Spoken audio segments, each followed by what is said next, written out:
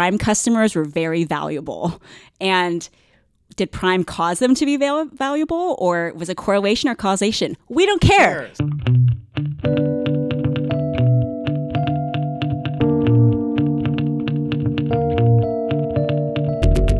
Welcome to C-Lab, the customer education laboratory, where we explore how to build customer education programs, experiment with new approaches, and exterminate the myths and bad advice that stop growth dead in its tracks.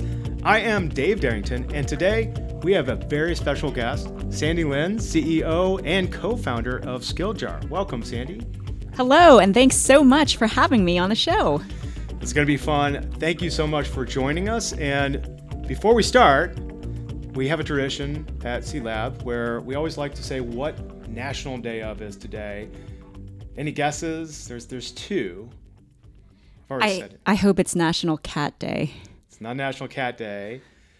It's National Maple Syrup Day. I like maple syrup too. Pancakes. And it's also Wright Brothers Day, which I've never heard of. Well, that's interesting. So with that, let's get going. Sandy, what I like to do first is just, let me start again. Okay. All right, well, with this episode, we're going to do something very different from our normal and previous episodes. So we're going up channel here. We're talking to C-level, and we're really getting into your head. We want to learn about your take on the industry and talk about how, in this case, you have a learning management tool that's one of the best of breeds that we have out there. Our listeners pretty much on this channel all know of Skilljar, and we all love Skilljar. It is, as you say in your website, which is a leading customer training platform for enterprises to accelerate product adoption and increase customer retention. So let's go ahead and get started. I will lead in with the questions. So Sandy, before we start getting down the rabbit hole and get into some really good, juicy questions, we really want to hear about your journey. So a couple questions here. Tell us a little bit about yourself, how you got here. Now you're the CEO of an amazing company. And then tell us how the product came to be. So I think like most customer education professionals, my career makes no sense to how I got here today. So let's see, I'll work backwards. So I've been at it building Skilljar for, I guess, 7-ish years. 7 years, that's amazing. And we took a few pivots early on, which we'll talk about later. Before this, I was leading product management teams at Amazon, where I did both B2B, B2C, physical items, digital items. I really got a good breadth of experience there across different business models. Before that, I got my MBA from Stanford, and amazing. My undergrad is actually in civil engineering, which is funny because a lot of our very early customers at Skilljar were somehow related to civil engineering and construction. Interesting. So it all comes full circle. It does. And I have a science background, a STEM background as well. And it's funny how maybe that's kind of part and parcel of those of us who've been down that line of education where they're really teaching you to also kind of teach others. Especially when you get up to, you've gone through the MBA program, so now master's level and above, you're able to teach, and now you're here. One would think. I sometimes have a question internally, are you a teacher or are you a learner? And I actually think for myself personally, I'm very much a learner. I don't think I would have the patience and skill to teach a classroom, which gives me so much admiration for all the teachers of the world and all of our customers who are really teaching about products and services out there. It's a challenging job to say the least, but I mean, your product definitely helps. And let's go for here. One last question here. I'm really personally curious. I'm always love the origin stories, right? It's like a superhero thing. What was that spark that was the moment that you said, let's do this thing? I mean, you said it was kind of you had some course corrections and such. What was it that really made you want to go down into this field? Gosh, I'm going to burst your bubble and everyone listening as to the true origin of Skilljar. Well, I think it takes a certain, how how do you say this word, naivete? Yeah. Naiveness to be an entrepreneur. And when Jason Stewart, my co-founder, and I left Amazon, we had no idea what we were getting into in terms of starting a company. But one of the things that we were really passionate about was using technology to connect people and to break down the barriers between people who needed knowledge and the people who had it. Because in today's day and age, you can learn so much if you just have access to the right material and resources. And so we first started with a consumer learning site, really kind of like a Yelp for lifelong learning. Great product, terrible business for us. We quickly pivoted into a small business version of what SkillJar does today. And so it was a video-based, commerce-based learning platform for celebrity book authors and fitness instructors, and kind of like the $99 a month revenue model. And that business was going okay, but it wasn't going to scale to what we wanted our impact to be. And pretty much in 2015 or so, we just started getting a lot of inbound interest from companies that are just amazing brands, Fortune 500s, many of whom are still our customers today. And, we were 5 people in Seattle, no funding. We had this video-based learning platform with a great student user experience. And even then, I could not have told you what the terms LMS or customer success were. All we knew as the months went by is that all these amazing companies were adopting SkillJar for their customers and partners. Wow. And coming to us with requests like, gosh, there's no other learning platform that works on Chrome or has APIs or has self-registration or has this deep linking thing. And I was like, what is deep linking for so long? And then, oh, you mean like a hyperlink, like a URL for a training course so you could send it to your user base? And all of these things were game changing for companies that were in a ton of pain from trying to adapt HR systems usually, or sending in-person instructors out and unable to scale that. So really, one of our values here at SkillJar is customer focus, because this company only exists because of our customer feedback, those early customer advocates who really took a chance on us and continue to help us develop the platform into what it is today and what we hope it will be in the future. Awesome. Okay. That frames it up really well. That's exciting, and it's really exciting to see that you have had this journey, not just personally, but as a company. Do this, try this. It's an iterative approach, and that's interesting because in this space, I remember having discussions with a bunch of people about how many I wouldn't say similar, how many products are out there for learning. But it's a hard ocean to navigate when there's all these obstacles and things. And your product is one of them that I think is very clear, right? It has a clear message and a clear use, and it's easy to use. So with that's a great intro. Let's start off with some meaty questions. Not that the last one wasn't. What I'm really interested in first is talking about the state of customer education. It's not Washington or New Jersey. It's sorry, bad joke. I'm a dad. Here's 2 questions to unwrap in this. So again, this is your personal view and your company view of where do you think things are today with this field that we call customer education? Again, this is kind of new, or at least I think so. And then unpacking that a little bit more, what are those first trends? What are the trends that you're seeing? Because here you are working with a whole pool of customers now, and of course, they're informing you on a lot of stuff. So we'll start there. Yeah. So it is very cool to be in customer education and customer success. I would say when I first heard that term 3 or 4 years ago, I was like, you've got to be kidding me.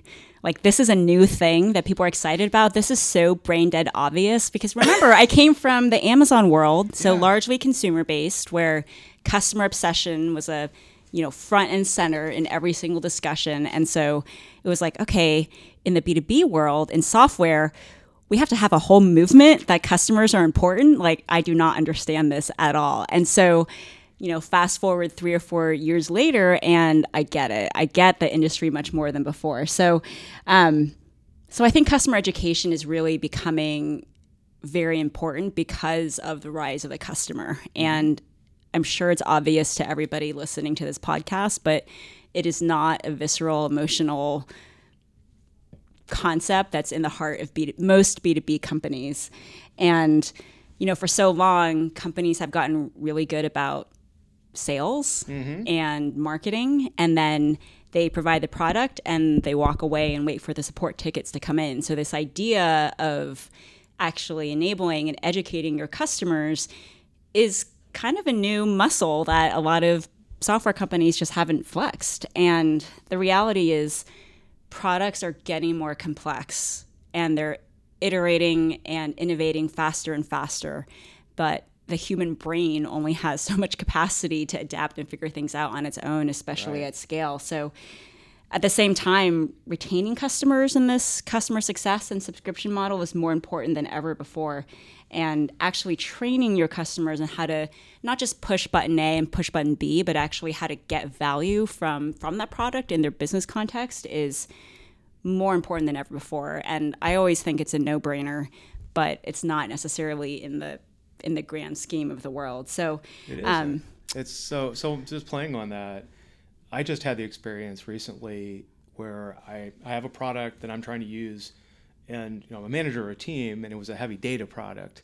I'm not going to name names or anything here, but I'm kind of that person that I'm a customer. I'm trying to figure this thing out, and I'm trying to figure it out really fast. And my retention, my use of this product is really dependent on that first experience, and a terrible first experience.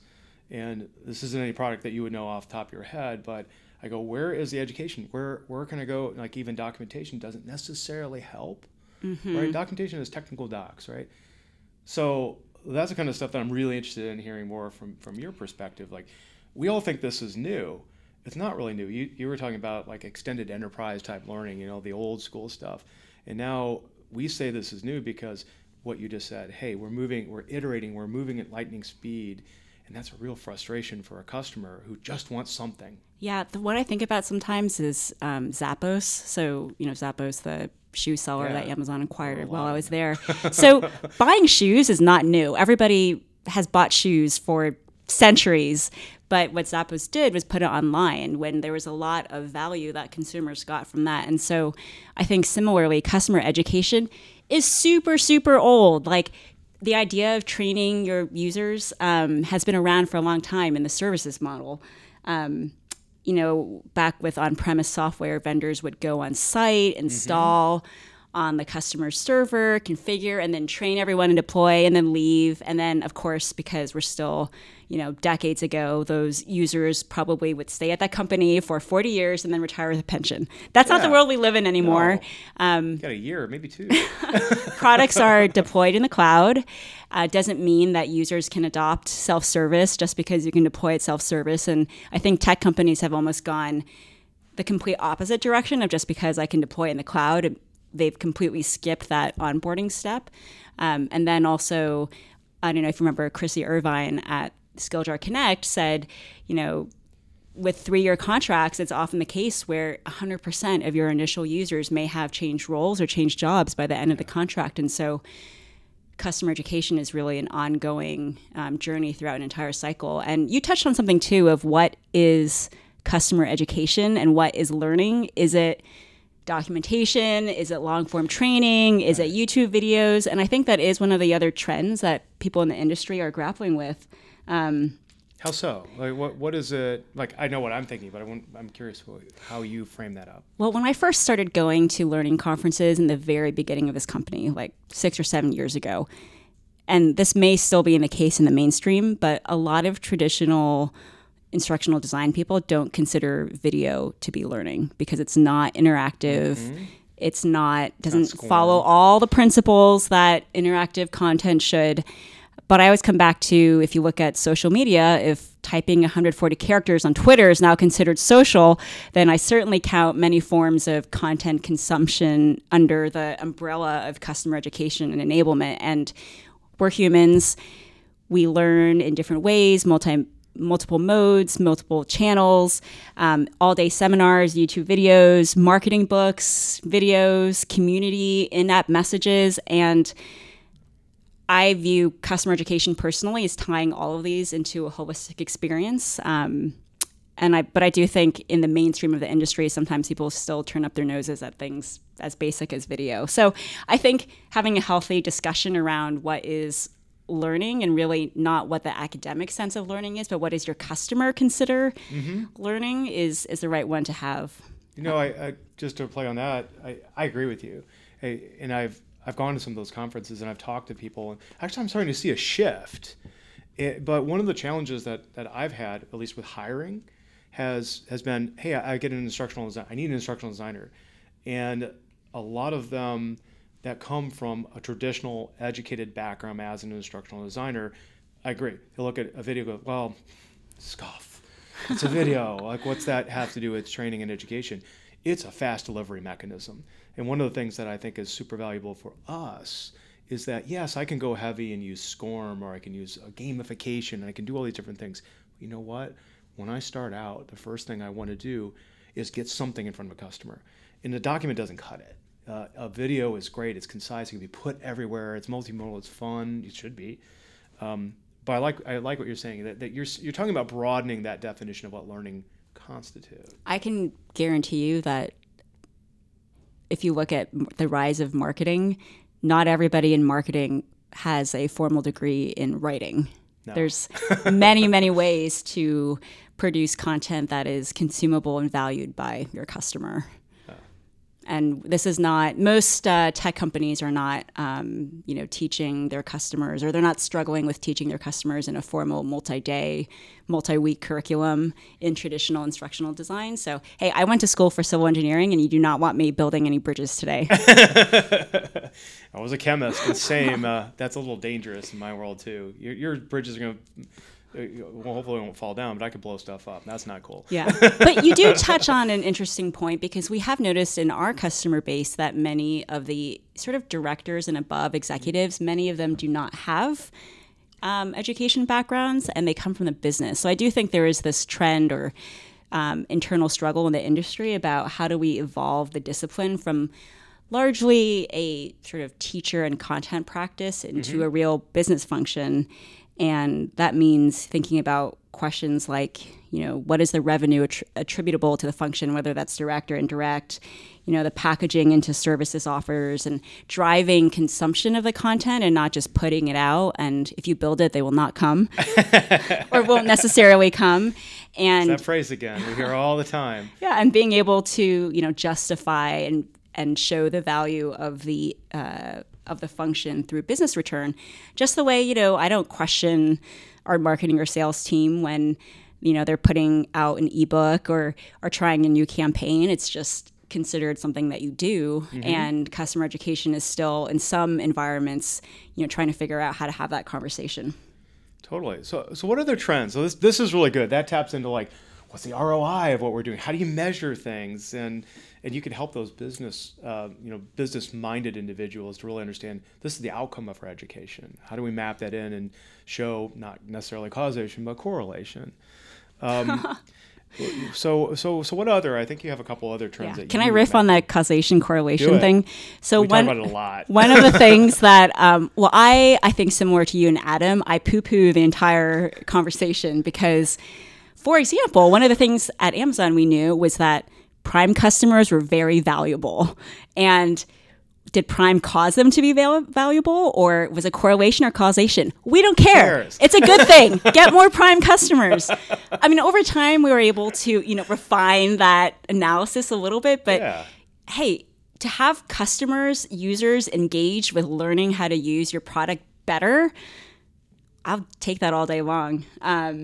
Okay, but other trends. So one thing, and keep in mind that at Skilljar, most of our customers are super cutting edge.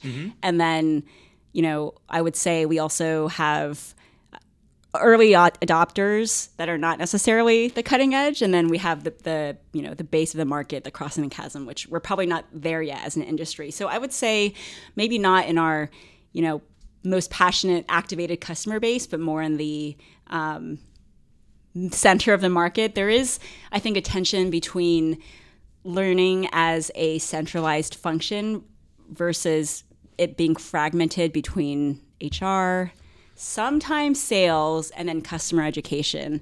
And we'll see the same company go through, oh, everybody needs a centralized system. Oh no, that won't work anymore. And then let's go back to a centralized system because, some of our customers have been with us for 5 years. And so I just find that tension very fascinating because why do you think that's there though? I mean, you're talking about, I think it's a branding issue because this category is called learning management systems, which, at Skilljar, we struggle whether to call ourselves an LMS. But guess what? Every single person in the company is trying to learn something. So as opposed to, say, let's take CRM versus ATS. That's customer relationship management, like a Salesforce, which is typically for sales contacts, and ATS stands for applicant tracking system, which is used on the recruiting side. So nobody these days thinks anymore that recruiters should be using Salesforce to track applicants, but guess what? They're contact records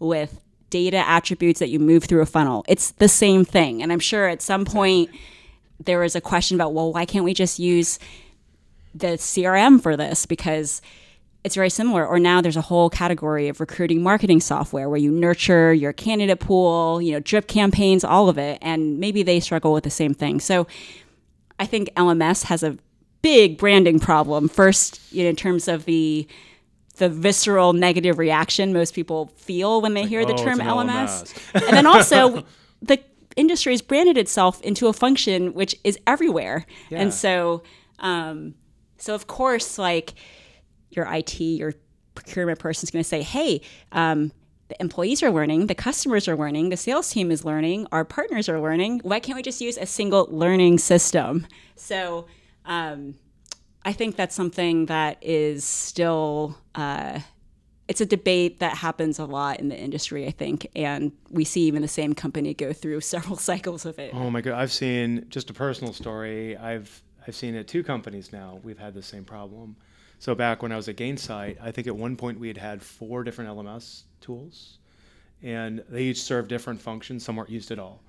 And at Outreach, we're going through that as well, where we're actually, you would really like this. It turns out our internal teams are really glommed on and adopted Skilljar as well, and they're super excited about it. And they like the tool. It's easy to use. They're like, yeah, well, let's just use this, and everybody is on the same ship, which actually creates synergies because now there's other material that we can surface. Let's say we have an internal person that's onboarding. Hey, well, you can log into the same system. You get access because you're in this group to the internal stuff and our product training, which why not? Yeah. And HR can use that as well if they choose to do so. So it's interesting. It's an interesting journey. Yeah. Another example might be, customer knowledge bases and internal wikis. Mm-hmm. Again, I don't hear a lot of companies saying that should be the same system. It'd be nice, but no. Partly it's because in customer education, we're still having the correlation causation debate, which when we get to the point where that's not a debate, then I think the industry is in a good place. And weirdly, I was having a discussion with one of our customer executives the other day, and they're investing heavily in customer training through Skilljar as well as their community. Ooh. And so I asked him, how do you think about the return for those 2 types of products? And he goes, it's really weird, but for community, I just put that into the bucket of I just have to have that, and I'm not trying to quantify the return on community. But Fair. For some reason, customer training, I put into the bucket of I need to justify this somehow. And he didn't really have a rational reason for why, but I think this is something that will continue to evolve in the industry. And it's going to take, great success stories and the rise of the chief customer officer and the importance of customer retention and product adoption for that to continue. Can I add one more trend? Yeah, do it. Please do.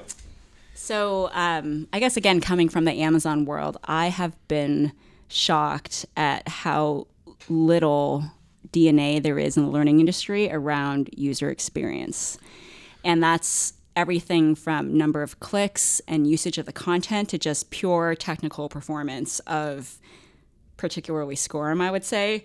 So, and if you think about it historically for HR, which is how most LMSs came to be, the primary business driver was compliance, and your end user was forced to take training, And it doesn't matter if it takes 10 seconds to load the file, or that it requires Internet Explorer pop-ups, or that it takes 10 clicks to get anywhere, or it doesn't work on mobile. Your user is captive. So a lot of the dialogue in the industry then became, well, how do I make this shiny little animated character, or track things with a super antiquated standard that nobody else on the web uses anymore because it's 40 years old and doesn't work on mobile devices. So I think there's a lot of underemphasis of just pure web analytics and user experience things. And I know at Amazon, we used to say every click you lose 30% of your engagement. And that's it's huge. I spent, and I know Adam has done this as well, my co-host, that we have come from marketing backgrounds as well. My last role at Azuqua was the director of user enablement, users across all functionalities. And I was in marketing.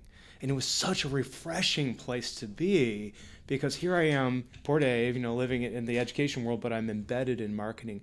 And like you're talking about in your experience at Amazon, you're looking at numbers, you're looking at people, you're looking at kind of marketing metrics and what's driving people through the experience. And I was on the trajectory to get Skilljar there before we got acquired, which is a good thing. But to build up to that, I was looking at web analytics. How many people are going to pages? I was looking at who was going to my videos. But it's all kind of a numbers game, and it takes a lot of the marketing plays to really start to measure, okay, I need to go take this class. How many clicks does it take? If somebody goes to a traditional HR, and trust me, I've just done this. I've done this for several different things and many different companies. It's infuriating. Well, first, as the admin, sometimes you have to load your customer into your HR system and then invite them manually. That's really awesome. Yeah. And the security people love it when you do that too. It's crazy, but then now we're seeing people adopt systems like Skilljar, where it's a lot more fluid, open, engaging, easy to use. Now you can still get to those compliance metrics, and like I say, this is one of those big factors that are different between traditional forms of education that have commonly been sourced from HR or a learning and development function to now what customer education is defined as. We're moving a lot faster. We're in a quickly evolving environment, and our customers, particularly like my customers, let's talk outreach. I work with salespeople. How much time do they want to invest watching a course and fiddling around with all the little clicks and stuff when they're losing money? It's money in their pocket that they have to take my class. So those are the kind of things that we're really starting to get into in this industry and pivoting, and that's a really great trend. Yeah, and I would say also some of our earliest customers, like bleeding edge customers, they actually came to us because of technical performance. I think this is not something which is really talked about in the industry, but most learning platforms, if they're in the cloud, they're still what's called single tenant, which means it's essentially just a hosted server somewhere that's highly customized to one particular customer. But our earlier customers were like, hey, it needs to perform, we might have 500 people a day, we might have 5,000 people a day we do, an email blast, and being able to scale up and down. Like, we were built on Amazon Web Services from the start, multi-tenant, right, which means, it's theoretically, infinitely scalable. Don't tell Jason I said that. But, and we worked a lot to have very fast global content delivery. As context, like, people are shocked that we, on average receive 1.5 support tickets per month per customer here. Oh, goodness. That's exceptional. Usually it's 10, between 5 and 20 for a lot of standard software. Some of our customers actually had support teams that they had to fund just to deal with training tickets before moving to Skilljar, because things wouldn't update appropriately, or the site would be down and breaking changes would be made. And so some of the things that I think in every other function in the enterprise people take for granted in software haven't happened in the learning market yet. But we're getting there. You're blazing the trails. Yes. And I would say also, historically, since learning systems are geared towards HR, there's a disincentive to innovate because change means risk, and HR does not like risk. No, that's for darn sure. But I would say that those awareness training videos that I've had to look through, and I've seen all the Chrome and all that stuff, would have been so much more concise in a 15-minute video through SkillJar. But that's just me. Okay, well that's trends. So let's do something else. Let's talk now a little bit more about SkillJar and you, and in particular your customers. So what I think you have an amazing product. I've had the good fortune to be able to use it. Thank goodness, I didn't at Azuqua, but now we have it at Outreach. Adam's used it before.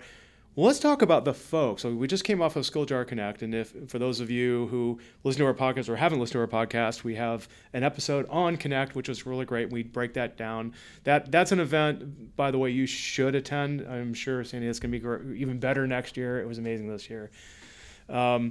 So here's the question for you about your customers. What's going on in your customer base? For example, what are the interesting things that your folks are doing, or questions and hypotheses? Like we like to drive down a hypothesis in C-Lab. What kind of things are your people that are using the product exploring? This is so fun. Connect for me was really fun this year too, because we had a lot of customers from different industries.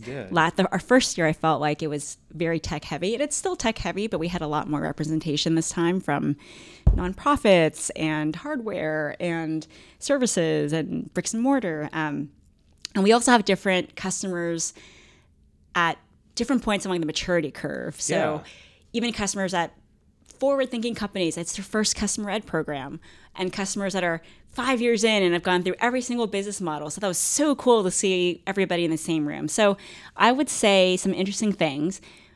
One is the customer education spread outside of tech.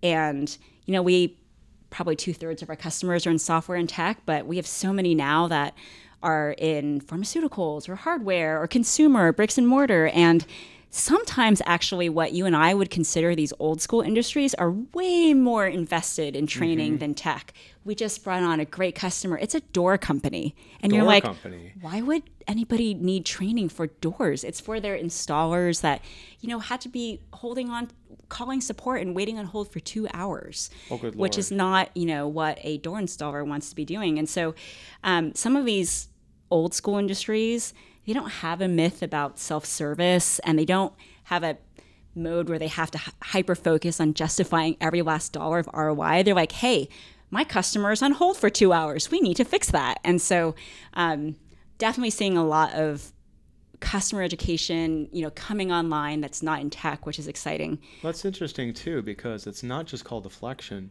it's customer experience. Yes. 2 hours on hold, I'm not doing that. I just want to look at a video on YouTube, but it would be so much better if I'm a customer, I'm part of a company, and all of that stuff is right there and containered in a system. Mm-hmm. Hardware companies also, often they don't have a relationship with their end user. So they might sell to, an institution of some kind, and that institution might buy 1,000 units of something. And so the vendor is like, hey, I don't actually have a relationship with the users of my product. And they see education as part of the big DT, digital transformation, of how do we actually engage with our end users in a way that builds a relationship for the long term. So another cool thing I'm seeing is customer education across the entire life cycle. So the predominant use case in tech is onboarding, and I would say account onboarding, so probably the first 90 days that a customer is live with a product. But we're seeing more and more pre-sale, so industry enablement, academic use cases where companies are even starting to launch licenses with training programs to universities. And then post-sale, so advanced topics, continuous user onboarding when there are new users of a product after the initial implementation, and advanced topics. So that's been really cool to see. I especially love the pre-sales programs because I think customer education is the ultimate form of marketing. It is actually delivering true value to potential users of your product, and also, that's an awesome way for prospects to get an experience of what the actual product and the customer success experience is like. I have to tell a story based on exactly this. And So when you just say, okay, hey, we could use education for pre-sales and it's the best tool ever, to quantify that at Gainsight, we were asking all these questions, and the good fortune that we have with Gainsight is it's a really data-heavy product, and it has all your telemetry about what your product is being used for by your customers. So what we had done is we integrated our learning data into Gainsight and matched that up one-to-one with the product data, and then we can answer questions about, for example, okay, this is the weirdest thing, Sandy, ever. I saw so many people who were not customers coming through our training curriculum. It was wide open. Anybody could register. And I was like, well, who are these people? So I started looking and saying, okay, I don't care about the outliers who have, they're not related, they're not doing anything with product, and they have not done anything with product over time. Let's look at a section of time where these people are coming in, they're not directly mapped to an account, but then they become directly mapped to an account. So they're converting from a pre-sale to a sale. And then I correlated how much training did they do, and did that affect a bump? And yes, you could see it. And it was a lag. It was a leading indicator, like I would see here, if I'm trying to show on a whiteboard here. Here at time, it's January. At January, I see some people coming through the system. Well, if I would go back and I could look at the opportunity log in Salesforce, for example, I could correlate them. Oh, their opportunities, their prospects. 3 months out, I see another dip and I see a closed one, right? One customer that shall remain nameless told us that education was their highest converting marketing offer, higher than trial, demo request, any of it. We need to elevate that. Yeah. Also because marketers tend to pay something like $200 per email address. So in terms of justifying ROI, if you can figure out how to tap into the marketing budget, that's a win for everybody, for the company and for the customer education function. We see a lot with this use case also in open source or kind of developer driven technologies, because they're often so new and so cutting edge that there's no way for people to learn that without going to the source of whoever's in charge of that particular new technology. And also developers actually really like to learn online, so they don't really as much prefer to go to in-person training. So that's been a good match as well when we see industry enablement, education in a pre-sales perspective. So what else? We're starting to see more justification on the cost side. Now, I have always thought this was a huge opportunity, and I can tell you 99.99% of SkillJar customers come to us with product adoption, improving product adoption, improving customer retention, customer experience story. But pretty much like 90 to 180 days into implementation, they're like, wow, I don't have to travel as much. Oh, wow, our support tickets are going down. Oh, wow, we've been able to save our internal headcount scaling needs by like 20 to 30%. And so we're starting to see a little bit more of that dialogue, both in our sales conversations as well as our customer conversations, because people realize just how much of a cost savings it is to actually proactively train your customers as opposed to waiting for them to come to you with a problem. Yeah. Let's see. Another hot topic. I think certifications as well as virtual labs are both pretty hot right now. I feel like Connect might have been part of the certifications frenzy going on. And I was on the panel for that, Yeah. where we were talking about it, and we're in the thick of certifications right now with looking at vendors and trying to figure out who integrates with SkillJar. But that's a hot topic in virtual labs, similarly so, because labs are, for a lot of products, very difficult to implement and costly. And Yes. you want a customer, for example, again, going back to my time at Gainsight, we built a training environment.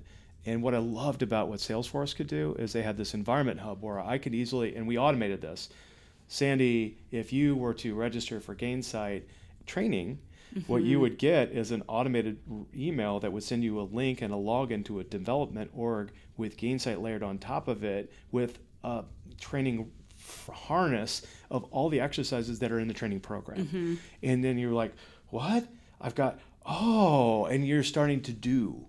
And like the story I told you with the people that were coming in as a pre-sales activity, there was one person I had a conversation with who was nowhere near, like, they weren't a customer success manager. They didn't know anything about Gainsight. They said, I called them and I said, hey, can I talk to you? Yeah.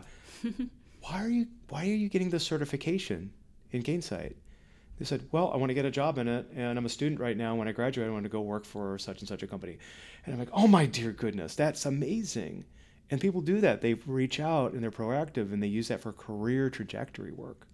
So important. It's a different flavor of certification that you don't often see.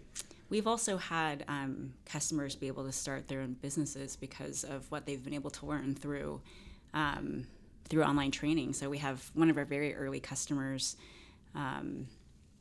was only in person before using Skilljar, and we power still their online, video academy, and it's kind of like a CAD hardware software type of company, and it's targeted at the jewelry industry. And so we know in that case there's some people that were able to take that and launch their own businesses making custom jewelry, which I thought was really cool. So that's super cool. And like on Etsy and things like that, there's a huge market for that kind of custom made jewelry and a boutique home type workshop. Mm-hmm.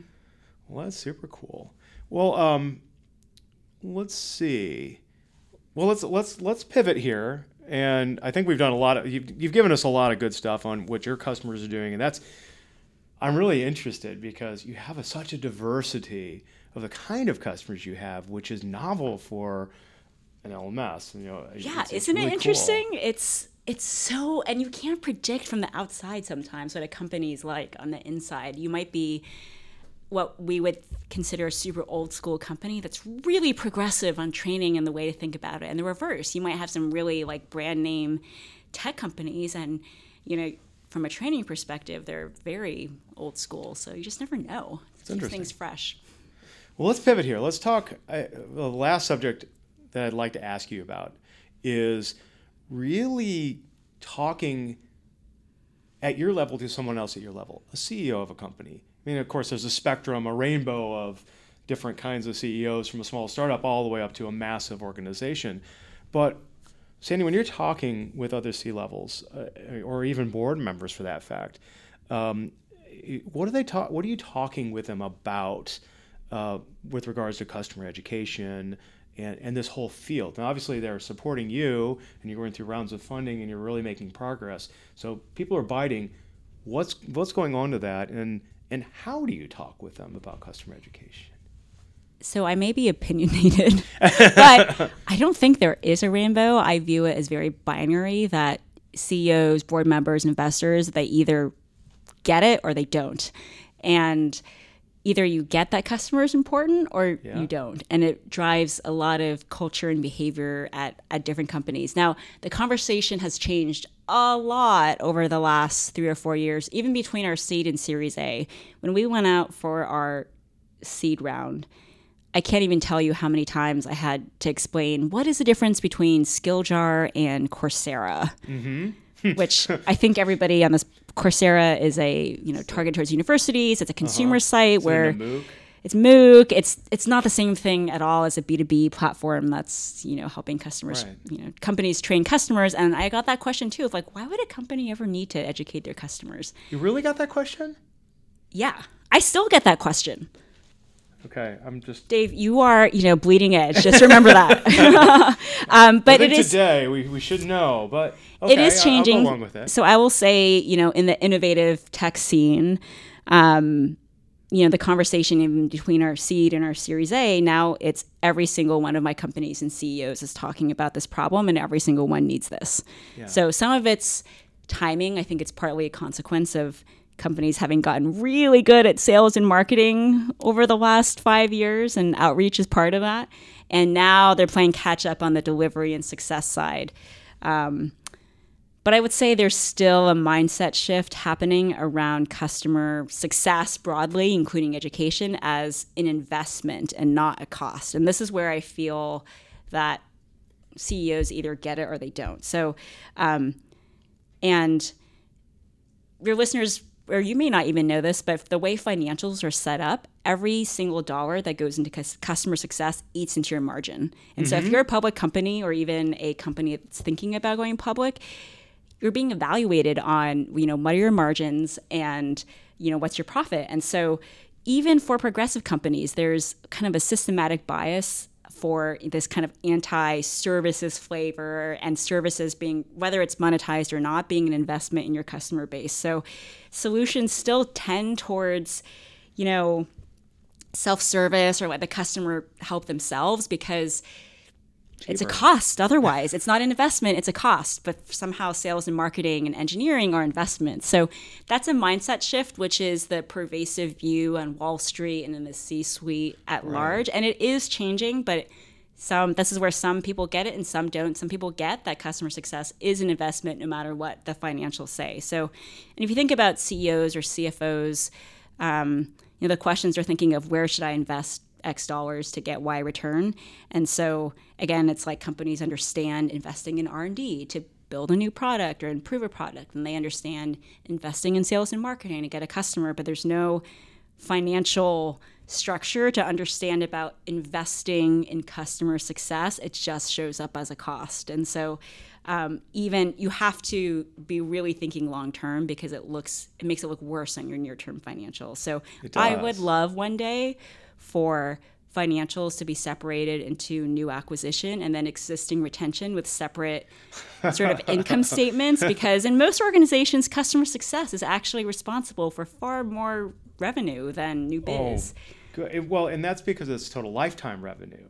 You're even on a yearly basis, I suspect that in many organizations, customer success is responsible for as large of a book of business as new logo acquisition. But what is the investment being made in customer success as opposed to new? And I'm not saying companies shouldn't invest in, and we're obviously investing a lot in sales and marketing ourselves, but there is a systematic flavor of any dollar that you spend in CS is a cost.